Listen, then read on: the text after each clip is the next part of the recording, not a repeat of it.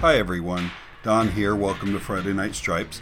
Today's going to be another short episode. We're going to go over just formation things. I put out on Twitter just asking various listeners to pipe up with suggestions of things to cover, and Tyler Spear, who we've had on the broadcast, mentioned formations would be a great thing to have on there. So we will do formations and just general line of scrimmage setting up ideas, because at the end of the day, it's one of the things we do the most.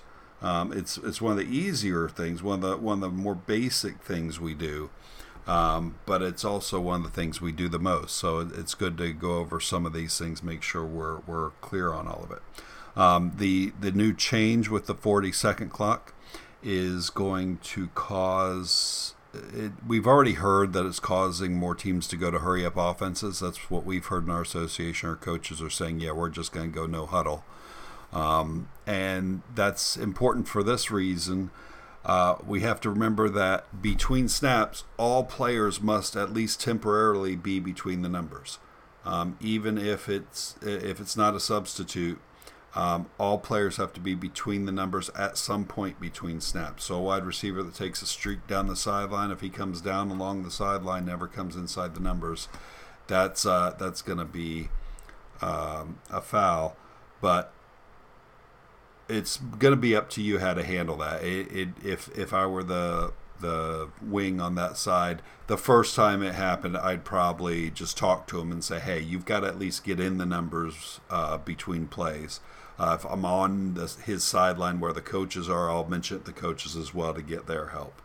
But that was something that's something that we're going to have to look out a little bit more for as we get more hurry-up offenses out of this 40-second clock.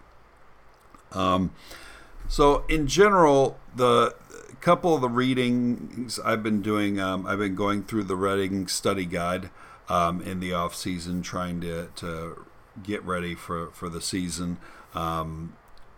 Took some notes while I was going through the very first section on line of scrimmage things, and I want to just go through some of those notes that I went through. So one of the changes we talked about on the new rule change episode was the fact that we're no longer counting linemen or players. Players on the line of scrimmage. We're now counting backs, but we still must count the number of linemen, the number of people with jerseys numbered 50 to 79. I think for the most part that's going to be up to the umpire to do. The wings aren't going to really be able to do that so much, but the umpire is going to be responsible for making sure there are 5 players numbered 50 to 79, and that if there are only 5 players, they are all on the line of scrimmage. Speaking of odd formations, we've got one school here locally. Actually, the coaches moved on this year, so they probably won't be doing it this year. But we had one team that would line up their pulling guard a good step back from the line of scrimmage. So he was in the guard slot, but he'd be a good step back, so he was ready to pull. They made the formation legal in other ways. Sometimes they didn't. Sometimes that pulling guard was supposed to have his head breaking the center's waist, and it didn't happen. So we'd have to flag that. But if that pulling guard, if they set up that way, and there are only 5 players with 50 to 79, and he was one of the 5, and he was set up in the backfield, we then have an illegal formation. Because we don't have 5 linemen numbered 50 to 79. One of the other things I read as I was going through was the exemption on jersey numbers for scrimmage kick formations. So during a scrimmage kick, during any scrimmage kick, the snapper does not have to have a jersey number between 50 to 79. However, One thing I was not aware of is I thought that exemption applied to all linemen, all scrimmage kick formations.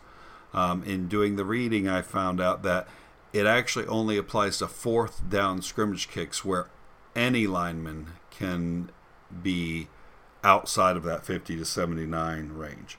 So, to state it another way, the rule is that you have to have 5 linemen numbered 50 to 79. During a scrimmage kick on fourth down, however, Team A is allowed to have any number of linemen whose uniform numbers lie outside of that range. But it's only on fourth down. So if they rush their field goal unit on at the end of a half, and it's second down or third down or first down, whatever, but they're doing it because of time as opposed to because of down, that's going to apply. Whether you call it or not is going to be your choice. It's a violation. It's a foul. So it probably should be called. Coach is not going to be happy with it, but the rule is the rule. So that's what we've got there. The other thing on that, when you have that situation, when you have 5 linemen on fourth down scrimmage kick formation that are not numbered 50 through 79, they are ineligible at the ready. So when they assume their position as linemen, they are ineligible. If such a player assumes a position as an interior lineman, he cannot then shift and become eligible. So let's say we've got tight end number 80, and during scrimmage kicks, he lines up as the tackle normally. If he lines up that way, he cannot then shift out wide and somebody else come up to the line and make him eligible. Once he lines up in that position on a scrimmage kick on fourth down, using that exemption, he is ineligible for the rest of the play. That's something I was not aware of either. So it's good to read. It's always good to just be reading through these things every year. You're gonna, for the most part, you're gonna find new things to deal with. When I was doing some reading on all these formations, I went down the rabbit hole of reading on the A11 offense, which for those who aren't aware was an offense that a couple of high school coaches put together about 10 years ago that was taking advantage of the scrimmage kick rules at the time, scrimmage kick formation rules at the time, which did not have this wording about when a player lines up as a lineman with a number outside of 50 to 79, they're ineligible. That rule didn't exist 10 years ago. So what they did in the A11 offense was they lined up 9 players on the line of scrimmage and then moved players on and off the line of scrimmage from play to play to confuse the defense and make it hard for the defense to match up and know what was going on. So that's where some of these rules have come from, and it's interesting to see the genesis of some of these rules. So that I found that interesting while I was doing some research on these formations as well. If anybody has any experience with having to actually officiate the A11 offense, let me know. I'd love to talk about it and hear how that worked. Make sure to find me on Twitter at Friday Night Stripes or on Facebook at Friday Night Stripes or just email me at hello@FridayNightStripes.com. So that's the fourth down scrimmage kick formation exemption. We'll now dig in a little bit more into some of the other odd formations that you may see. One that temporarily gave me pause during a spring game because I all of a sudden I'm like, this is odd, and I got to think through it. Was we had one formation where I had a lineman split out wide. And so all of a sudden I had to count all my down linemen. I was the back judge on this particular game. I was helping to count all the linemen. What they had was the tackle split out wide in a diamond formation. So he was on the line of scrimmage at the front, and there were three wide receivers stacked behind him in a triangle formation to make a diamond out of the four of them. So all of a sudden I'm like, okay, how many backs do we have? Who's eligible? Who's on? Who's off? That sort of thing. And that also brings to mind the Emery and Henry formation that Steve Spurrier brought out during the 90s and various teams have used since then. And that's where you've essentially got your snapper and your two guards in the middle, your tackles split out wide with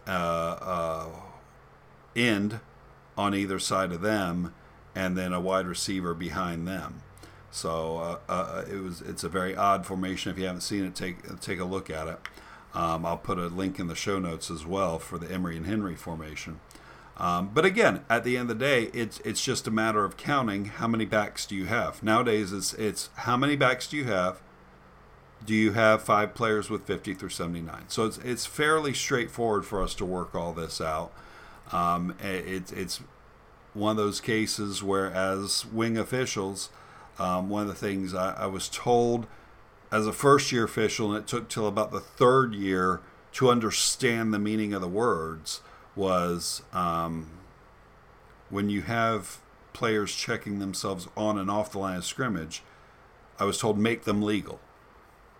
So to me, in the first year, I took that as, well, I got to rearrange them to make sure they're in the proper space. And what I came to understand was the statement wasn't move the players. The statement was broaden your expectation of where the players should be. If you've got a wide receiver who's saying he's on, and he's obviously the receiver that's supposed to be the end, make him on the line of scrimmage. Don't make him move up 6 inches. If it's feet or yards that he's off, then yeah, he has to move. He has to make himself more obvious. If it's just a little bit, then it matters less. That leads to the blade of grass theory that I came across in my second year as well, which was if you've got 2 receivers on your side and one of them's on and one of them's off, but there's very little difference between them, you can apply the blade of grass theory to them, which is as long as they're not dead even with each other and there's just a little difference, that's good enough to go with. So that's some of how to deal with those linemen split out wide. Just make sure you've got the right number of backs and you've got the right numbering going on. Another odd formation you see at times is the swinging gate. So this happens much more often during a field goal or a try. And the important thing to remember on swinging gate, there's a couple things. One, obviously, if a player puts his hand on the ground, he can't move. So I'm sure that's something that's coached into them is when they go to that swinging gate formation, don't put your hand on the ground, just be up in a ready stance. And then when they yell shift, then you can move over, put your hand on the ground if you want. The other thing is the snapper does not have to snap the ball between his legs. He can snap it off to the side, especially in that swinging gate formation where he's trying to wing it from where the ball is probably between the hashes all the way out to the back who's behind that formation of players on the line of scrimmage. It does have to be one continuous motion. I'll leave it up to the umpires and the referees out there to decide what that is. If it's close enough, it's probably good. If it's an obvious hitch where he picks up the ball and slings it, well, that's going to be an illegal snap. Again, teams running this probably have snappers who can make that snap wide in one continuous motion. So it's probably not a huge deal, but it's another thing to look out for when you've got a swinging gate formation. Usually when we've got a swinging gate and I'm one of the wings and I'm the one who's supposed to be underneath the goalpost, If we see that swing gate come out, I will stay in my position until the shift is made, and then I'll go ahead and move under the goalpost. And that's one of those times you have to hustle, because you essentially have the time it takes for them to get to their position to get to your position.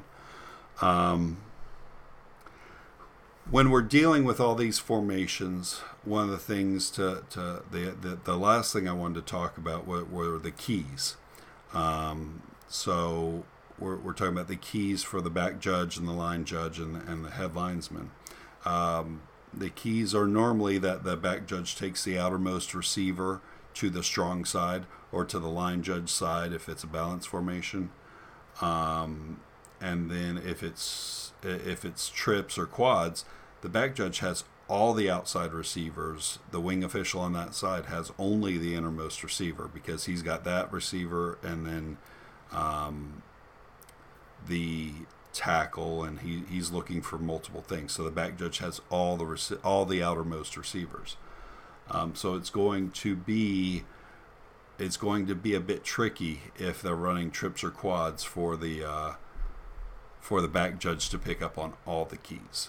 So I like to remind myself of that, because in moving positions between wing official and back judge, sometimes I forget where my keys are. So it's always good to remember that.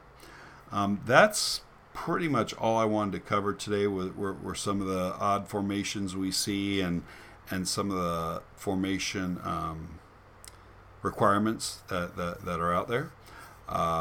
If anyone has any other topics they want to bring up, again, hello at FridayNightStripes.com or find me on Friday Night Stripes on Twitter. Thank you very much. Thanks for listening to Friday Night Stripes. Show notes and links to all of the episodes can be found on our website at FridayNightStripes.com. Reviews on Google Podcasts or Apple iTunes are always appreciated, as they will help us reach more officials. We are always looking to talk to officials everywhere, so if you want to be a guest, please email hello@FridayNightStripes.com. If you have comments, ideas, or want to correct a mistake we made, you can email us at hello@FridayNightStripes.com. You can also continue the conversation by joining the Facebook group Friday Night Stripes or following us on Twitter at Friday Night Stripes. Show music is Fight 'Em Down by Flash Fluorty, licensed by PremiumBeat.com. We'll see you on the next episode.